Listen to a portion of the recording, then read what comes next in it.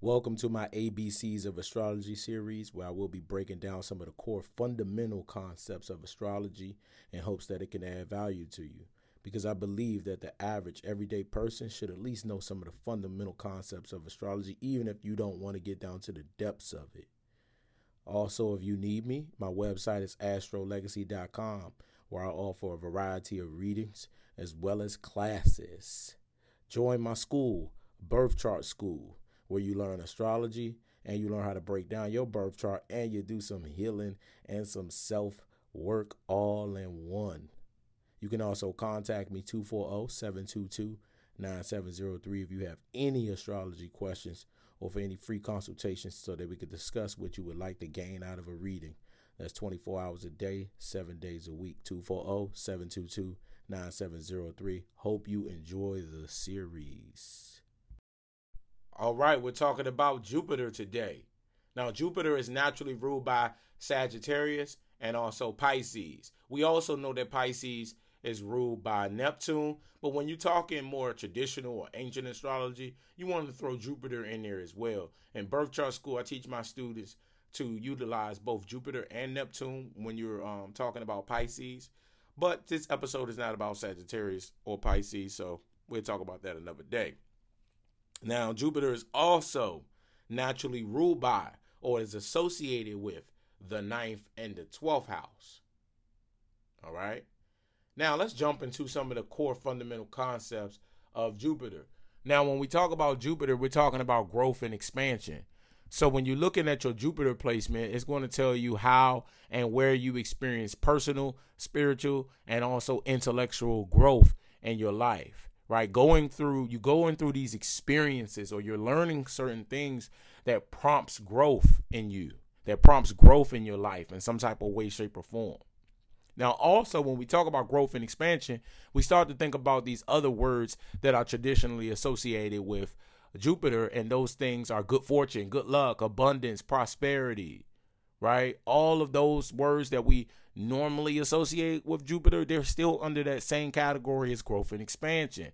Because when you're looking at your Jupiter placement, guys, your Jupiter placement tells you or reveals to you your willingness or your ability to see abundance and prosperity and good fortune and good luck in your life. So if someone has like some difficult aspects to their Jupiter, specifically squares and oppositions, they may not be able to see good luck and prosperity and abundance for themselves that easily. There's some challenges and some obstacles. Maybe their sun is doing a aspect to Jupiter, hard aspect to Jupiter, and they have a hard time identifying with abundance and prosperity and all of these things. These are the things that we have to look at in the birth chart. But again, we want to understand these core fundamental concepts. So your ability and your willingness to see growth and expansion for yourself, abundance, prosperity, is that good? Is that easy for you? Is that a hard thing for you? The other thing when we talk about Jupiter is associated with your well-being, right? When you take some of those key characteristics of Sagittarius is what? Optimistic, enthusiastic, some of these key words, right? So when we talk about your well-being, Jupiter is directly linked to your overall morale. Are you an upbeat person? Are you an optimistic person? Are you an enthusiastic person? Because guess what? This also will determine your ability or your willingness to see good things for yourself. Typically optimistic, open-minded, enthusiastic people, they typically are in a good mood. They have a good morale, and they also typically have a good state of mind, a good mindset, and they're able to see these things such as abundance, prosperity, good luck, and good fortune for themselves, right? They're able to always see the glass as half full, right? So Jupiter deals with your well-being, your sense of well-being, happiness, your sense of, like I said, optimism. Now, when we get into the next part of Jupiter, Jupiter deals with the big picture perspective. So your Jupiter placement is going to represent your ability to understand things from a broader perspective. right? And also your ability to open up your mind and be optimistic about all of the possibilities of things. So the possibilities of life, the possibilities of things existing, things that you may be studying. So your ability to form a big picture perspective, your ability to capture the big picture, your ability to think outside of the box or think bigger or think broader or expand your horizons intellectually to see more than what's immediately in front of you. Right? Do you have a hard time with that? Do you have some hard aspects with Jupiter where you have a hard time seeing the big picture of things and grasping concepts and grasping, generalizations that people may be making? Right? Or when somebody is teaching something that is of some type of higher knowledge or higher understanding, which is also associated with Jupiter, do you have a hard time grasping those things? Jupiter is all about grasping concepts. So what is your ability to grasp concepts? Like, for example, astrology is very conceptual. Can you grasp the concept of something? Is Jupiter. Do you have the ability to think beyond your personal experiences? Is Jupiter. So the big picture perspective is going to be Jupiter. And then also with Jupiter, guys, on a basic level to kind of give you this, we associate Jupiter always with largeness or, bigness.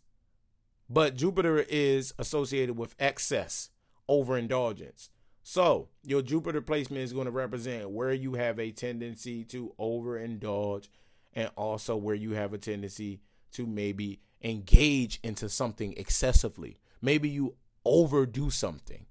So anytime you're thinking about Jupiter, think about over. I overindulge. I overproduce. I overwork. I overthink. I overeat.